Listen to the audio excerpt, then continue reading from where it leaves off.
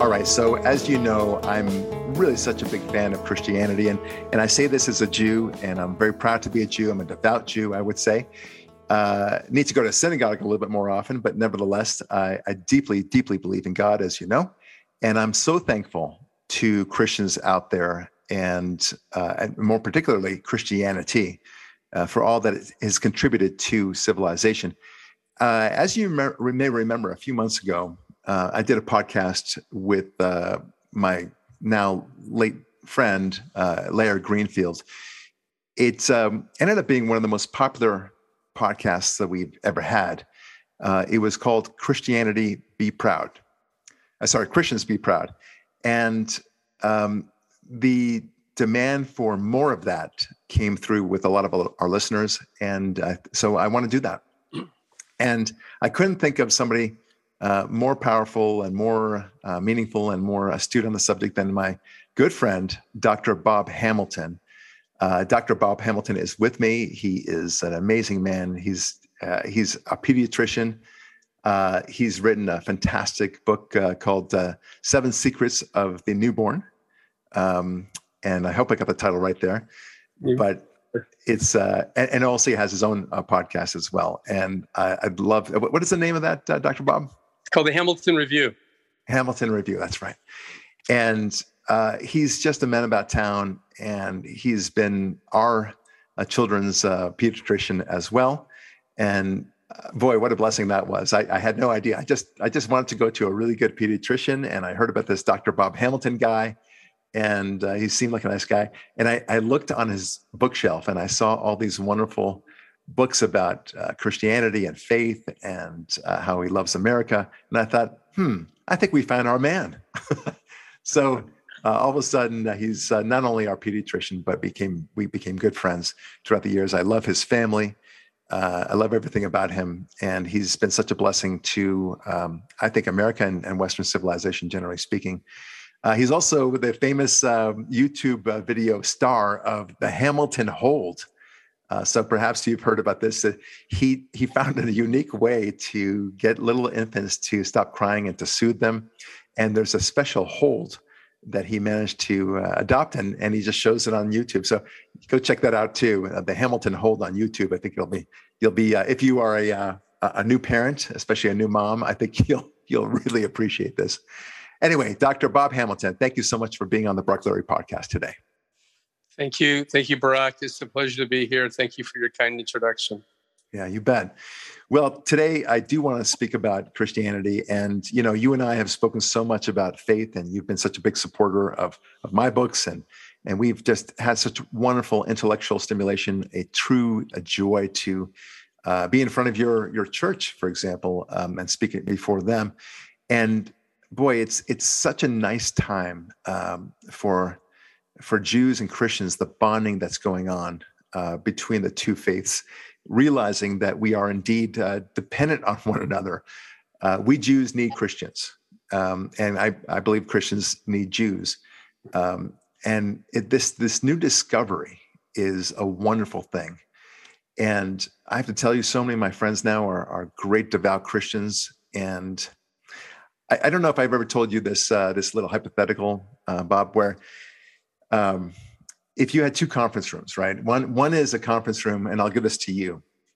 One is a conference room where it's all men in your age group. I won't say what your age group is, but let's say, your decade, let's put it that way. All of whom are pediatricians, all of whom live in the Los Angeles area, okay? And there's about 500 of those guys. All right, that's conference room A, okay. And that's it. That's all you know about them. But they're very similar to you, right? I mean, and they all wear glasses like you do. How about that? And then there's conference room B. Conference room B is also 500 people, except that it has all walks of life. There are men and women. There are old and young. There are people of all nationalities, all skin colors. There's some Eskimos there for that matter. There are Native Americans for that matter. Everyone that you can possibly imagine. They're fat and skinny and tall and short and so on. You get the idea. But they all have one thing in common. They all deeply love God. Okay? Yep. which conference room do you want to go to? Well, that's a pretty simple one. I'd rather go to the one where you have a little bit of diversity, and because I think that makes for a more interesting world. And if they all, by the way, if all of those 500 people look like me, wore glasses, were in 60s, that would be like the most boring room in the world. So I mean, I definitely would slip through the cracks and get into the other room based on that alone. But it's interesting, Barak, you mentioned this idea of the diversity in people who are God fearing, and this is really very, very true within the Christian world. I as you know, I do a lot of international work. I lead medical mission teams to Central America, South America, Africa. I've been to Africa 26 times, and I just got back from Colombia a couple weeks ago, really. And you know what? We're very different. We look very different. We're different economically. We have different educational levels, and financially, some of these people live in dire poverty, really. But I will tell you that going, worshiping together in these churches that we go to is honestly, I feel so at home. I feel like this is wonderful. And I know that's true within the Jewish world as well. When the Chabadniks, if you go to, I know people who've gone to China, for example, and have had a Shabbat dinner in, Shanghai or something with, co-religionists over there. They feel that same sense of fidelity toward those people. Isn't that interesting? And I agree with you, of course, the fidelity. It's not even a question of diversity. I mean, to me, I couldn't care less about the skin color and everything else. And yes, it happens to be diverse, and I like that aspect of it. But to me, the measure of a man, the measure of a woman, the first thing I think of when I want to relate to somebody is, does this person believe in God? Is God a big part of this person's life? And if it is so, I instantly feel a bond with them. I just love it. And it's, maybe that's just me. Maybe other people bond on golf and mountain biking and veganism for that matter. But and those things are nice. There's some people who play mahjong and chess, but there's nothing wrong with that. But the God bond, there's nothing like it. And that you instantly connect on so many different levels. Anyway, so let me kind of focus on our topic at hand, which is, Christians be proud. We talked before when I was with Larry. We spoke about how Christians, thank God for Christians and Christianity, because without them, we wouldn't have so many of the things we treasure. We spoke about the university, we spoke about the school system, we spoke about the charity system as we know and appreciate it today. We spoke about the scientific method and how science itself would not be anywhere close to what it is today. We wouldn't have discovered the Big Bang, just for example. We wouldn't have discovered the theory of relativity and so many other things without Christianity. With Judaism, of course, we have the notion of truth and justice, the sense of generational demands, and a sense of belonging in the family. These are all important things that, of course, Christianity has adopted as well. It's part and parcel of Christianity. But nevertheless, in particular, Christians need to be proud of this. And I say this because, if Christians saw themselves as a people in the same way that, French people see themselves as a people, you would see how proud you should be of all the accomplishments that Christianity and its basic tenets have offered. And somehow this crazy notion, Christianity, I put that in air quotes, of course, somehow managed to develop the system's greatest societies. And because of it, we now have freedom and democracy, which we treasure so much. We have so many wonderful things that I already just described. And I want to get into a little bit more of that, of the contributions of Christianity. And I'd love to hear your thoughts about it as a Christian yourself, Dr. Bob. Because, as I studied and did some more homework about what Christianity has offered the world, together with Judaism, but really amplified by Christianity, you have the notion, our notion of the strength of America, of free speech and liberty, right? Free speech itself. And I write about this in my book, Atheism Destroys. We would not have free speech. People take it for granted, but we just wouldn't have it. I go into length about that. So it's another discussion for another day. And in fact, I did have a podcast about free speech and God. We cannot have free speech without God. And you cannot have God without free speech. They go hand in hand. But people seem to think that somehow that could be very different. There's also the notion of caring for mental health, for the environment, for the very notion of tolerance, for civil rights. So many of the things that we treasure today are in fact the product of Christianity. They are. Sure. The family, look at all the great good that Christianity gave to the world by emphasizing the family.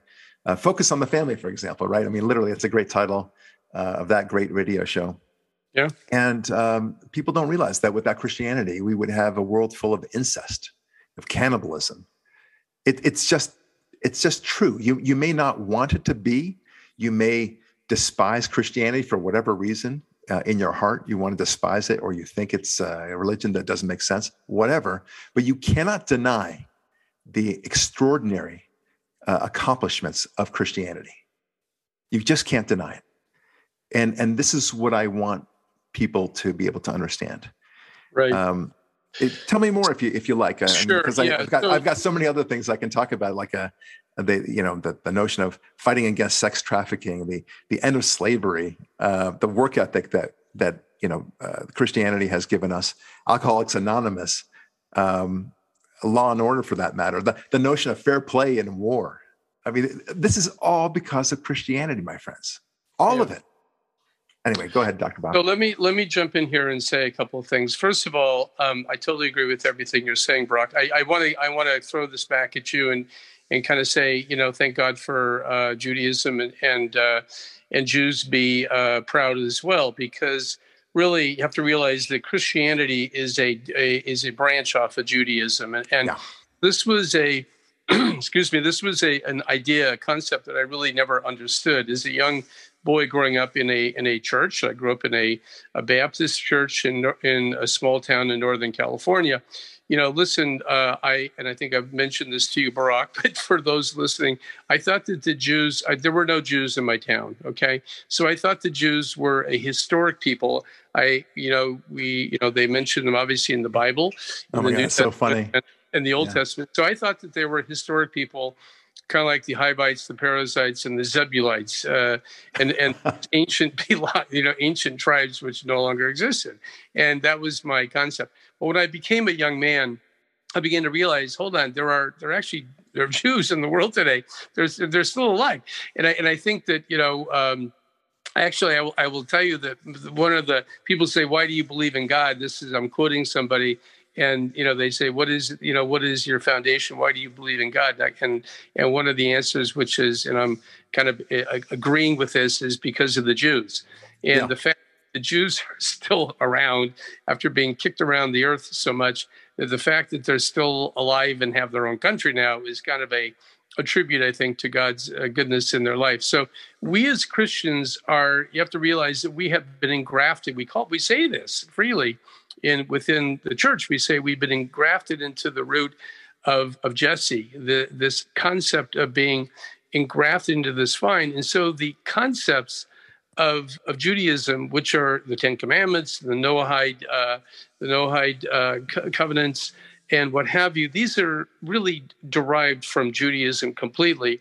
And I tell people, listen, Barack, while your people were organizing the Torah and writing wonderful things and organizing your lives, my ancestors, relatives and my ancestry were running around naked in Norway and Sweden and fighting each other like a bunch of barbarians, because we were barbarians. So Christianity really did bring civilization, but it was because it was founded upon this Judaic foundation. And I will tell you that one of the things that became clear to me when I got to Los Angeles in particular, and I began to really enmesh myself. Here I am on the west side of Los Angeles, and everybody around me is Jewish.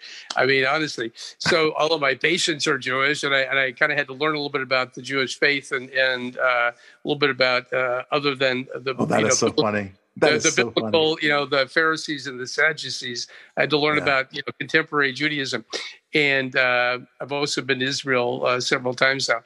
But the reality is, I begin to realize that my mind, my brain, the way I thought, was exactly like a conservative brain, a conservative or Jewish brain. In other words, I've noticed that. Yes, my ethics, my morality, what I think is important, this concept of family that you referred to, all these things are honestly equivalent to all of my Jewish friends. Isn't like I'm dealing with and it took me a while to kind of figure that out, but I figured it out. And so, what you're saying, Barak, is really, we as Christians, the reason why we've had a big impact on the world is because there are more of us, okay? There are more Gentiles than there are Jews. But let's be honest, when you look at Judaism and you look at Jewish people and the contributions that they have made to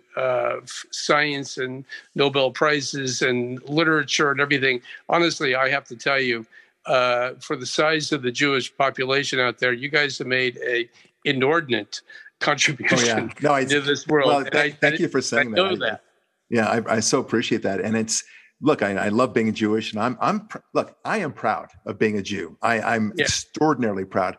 And part of that pride comes from the fact of all the contributions that Jews have given the world and civilization, and the inventions and the discoveries and the entertainment and the books and the, and the art and the music.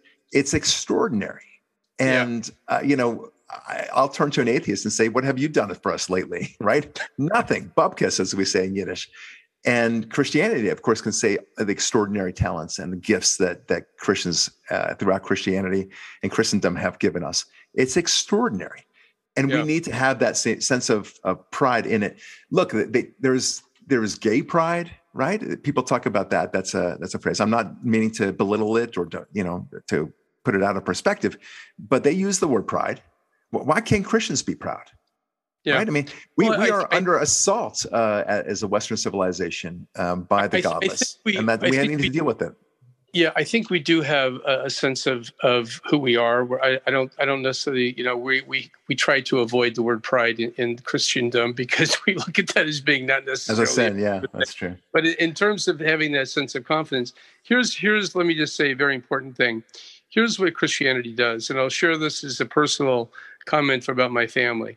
My father was a Navy guy who grew up pretty much irreligious. He was a pretty hard living guy, probably heading himself for major trouble in his life. Met my mother. They were married. They had a child or two. And what happened is my father began to attend a church in my hometown, Eureka. And he really had a true conversion conversion experience with Christ.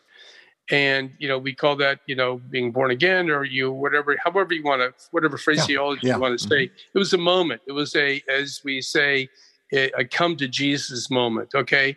And that's kind of used derogatory, in a derogative way sometimes, but that's what happened. So my father, what he did is he became a convert to the faith.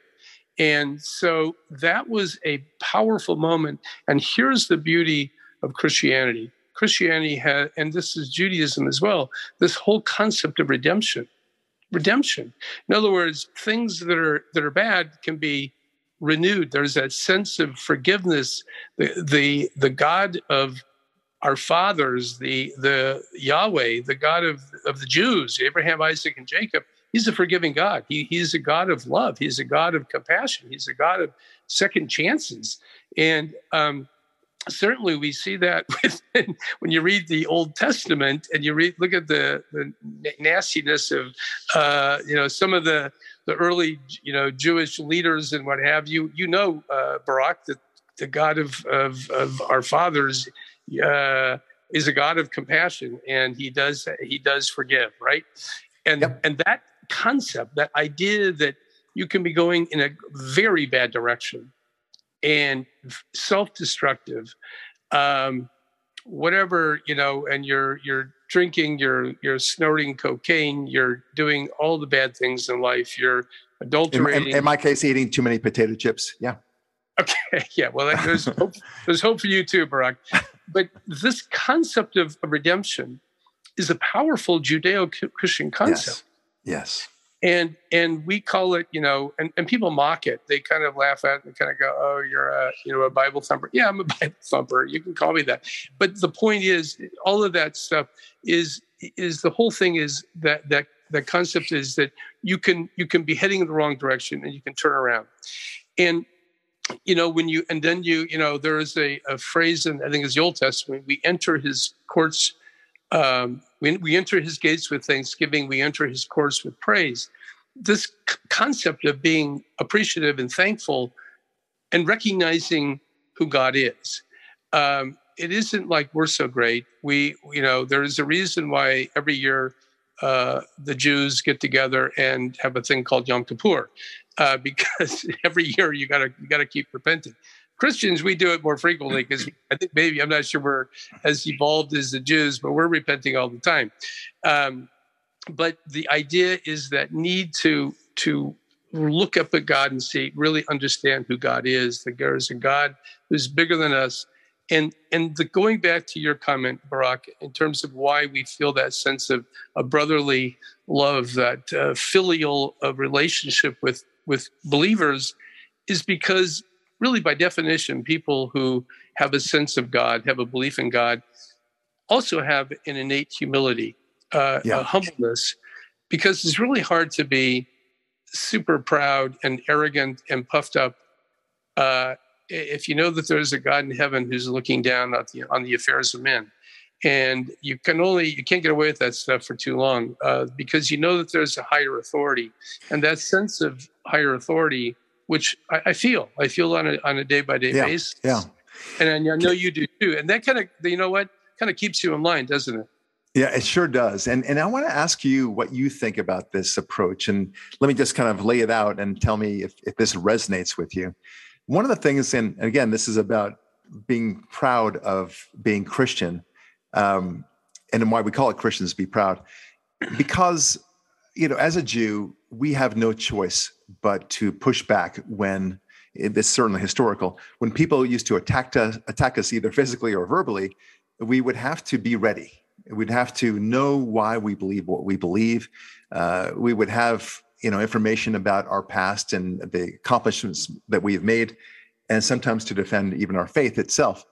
And that's what we know. And we know that has helped us survive as a people. If we simply sat down and said, okay, well, you can believe in destroying us, and that's your business. And that we had to have fighters. And look, and when we didn't have fighters, horrific things happened. It was when we have fighters, such as we now have with Israel. Thank God for Israel. We now have strength and the ability to fight back, all the more so. Yeah. But we as a Jewish people have had to fight back and had to struggle. And I think that the Christians are the new Jews in many ways now. I don't know that many Christians see the coming onslaught of godlessness in this country. The number of nuns, N-O-N-E-S, has mushroomed to bizarre proportions in America. I'm not even talking necessarily about active atheists, but people that describe themselves as having no affiliation with any church of any kind, or synagogue for that matter, and deciding that God is just irrelevant in their lives, which I think is extremely dangerous and very, very toxic for civilization, generally speaking. And people are forgetting the reason why we have civilization in the first place. And as I often make it my metaphor, it's as if we're flying in an airplane, and while we're cruising at 30,000 feet, we look around and say, "Oh, everything looks good." And why do we need an engine? Why do we need a pilot? We're here, and forgetting of all the things that it took to get there. Yeah. So that's the way I feel about it. Now, when somebody attacks Christianity, and I've seen it happen, and I used to do it myself when I was an atheist, Dr. Bob. I would say, how could you believe in this nonsense, blah, blah, blah. And I remember respecting the Christians who said, let me tell you a little bit about Christianity. Let me tell you about God. How can you explain free will without God, without, Yeah. and so on. And they understood how to talk to me. And those are the ones that I respected and actually who opened up my mind. The ones who said, well, I understand, you can believe what you believe and that's okay. And we just believe what we believe in. And being a Christian has made me a better person and a happier person. That's nice. I mean, I believe all of that, but it wasn't enough. And I think we're getting to a point where Christians need to act a little bit more like Jews in the sense, not necessarily the belief system, of course, but in terms of being able to push back and to fight back. And I said this to a friend the other day. If someone were to say to you, Dr. Bob, when you were younger and such, and your parents were both alive, and to say, hey, your mama, slept with me last night and whatever like that, you would bristle and you would say, how dare you speak about my mama about that, right? Yeah. We would all do that. Yep. And yet when it comes to God, people say the most horrific things about God and we don't say anything back. They say your mama when it comes to God and Yep. we just take it. And I think God expects more of us. I think we need to be more like the great rebels of the Warsaw Ghetto uprising and fight for God when we need to. We need to push back and say, how can you believe in atheism? How can you? That's the most destructive force in history.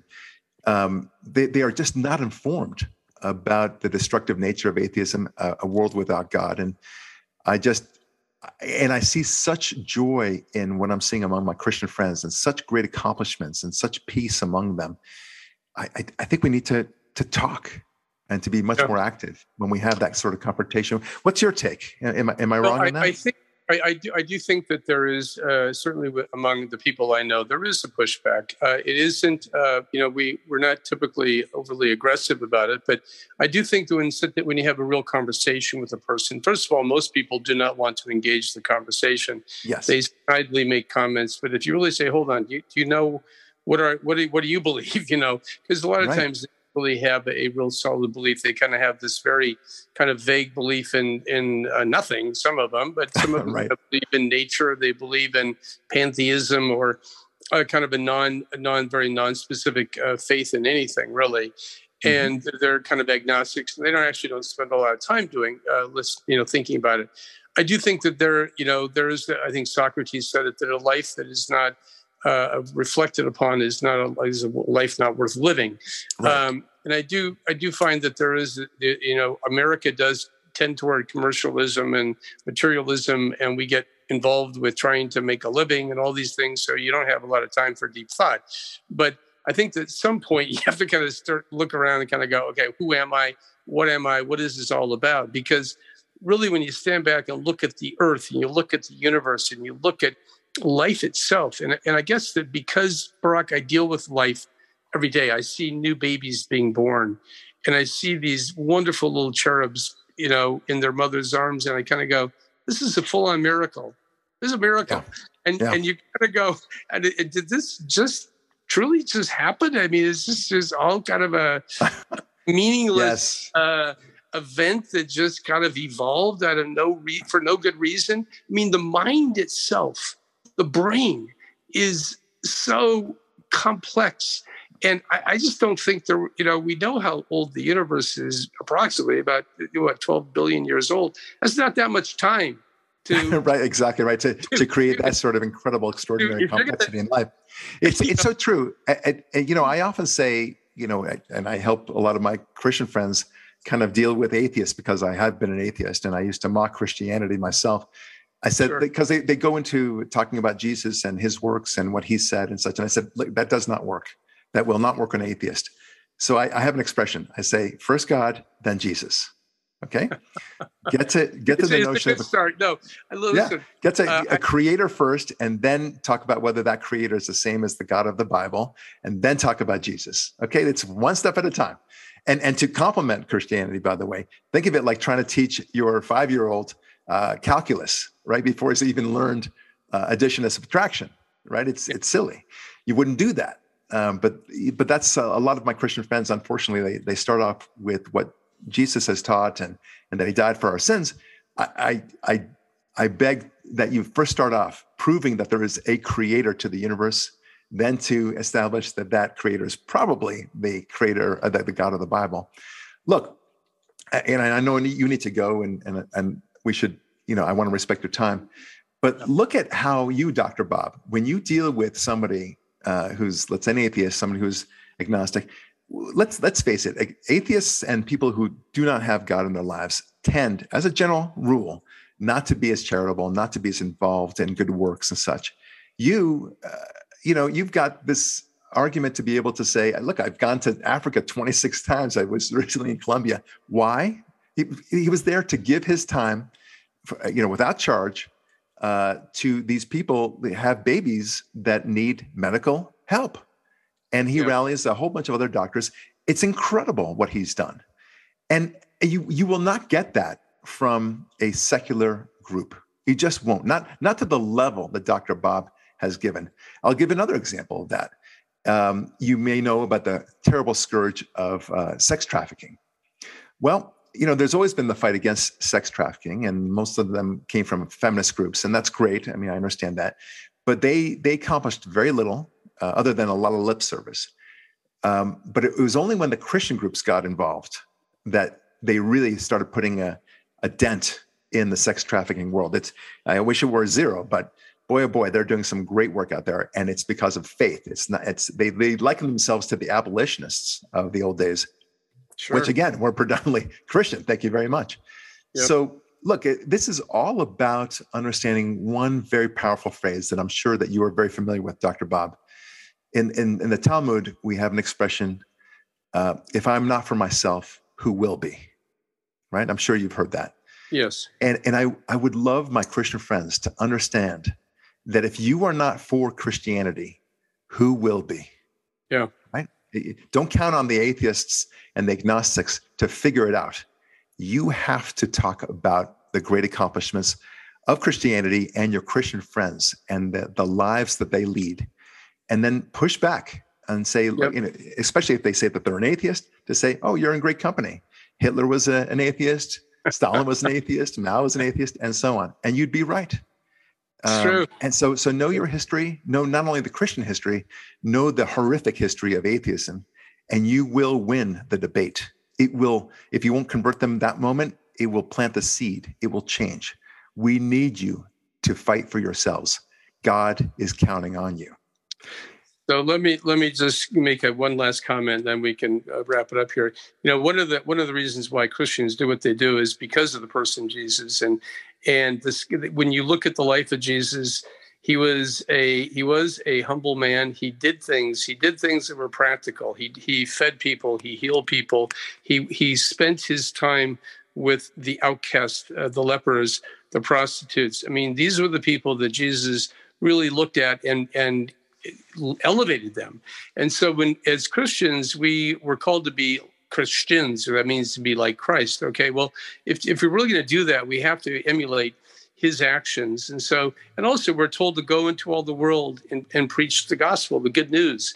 And that good news is bringing health and restitution. This concept of redemption, tikkun olam, I think is how you guys say it. Right, heal the world, Heal the world. And so that is deep in our DNA. And so, Christians do what we do because of that sense of that, that deep, that love for Christ and his example in our life. And so that's our motivation. And so, I've done a lot of things. Thank you for your kind comments, Barak. But really my motivation is not for Bob Hamilton. I mean, no, not at all. No, it's really, I know. It's a bigger picture. And I think that the people who do these incredible things like the sex trafficking and the William Wilberforce is the guy who was the abolitionist in Britain, who ended the slave trade. These people were really had a higher motivation, and I think that does drive Christians to do what they do. Yeah, I mean the atheist, what I see from them is that they dedicate a certain section of the 405 freeway and say, sponsored by Atheists United. That you can see. There you go. And they recycle every once in a while. But other than that, what have you done? Nothing, right? Anyway. The point is, I thank you so deeply, Dr. Bob, for being part of the Brock Lurie Show. Please check out Dr. Bob's own podcast, The Hamilton Review. It is delightful. His book is extraordinary. The 7 Secrets of the Newborn. Of the Newborn. 7 Secrets of the Newborn. Yeah. It was a major bestseller, and it's such a great book. It's engaging. If you're a parent, you'll love it. Not only about how to raise your own kids, but also you'll see the Spirit of God in that book as well. So God bless you for all the great work that you do, Dr. Bob. And I can't wait to see you again and hopefully have you again on the Brock Lurie podcast. Thank you, Brock. Pleasure. All right. Take care. Bye-bye.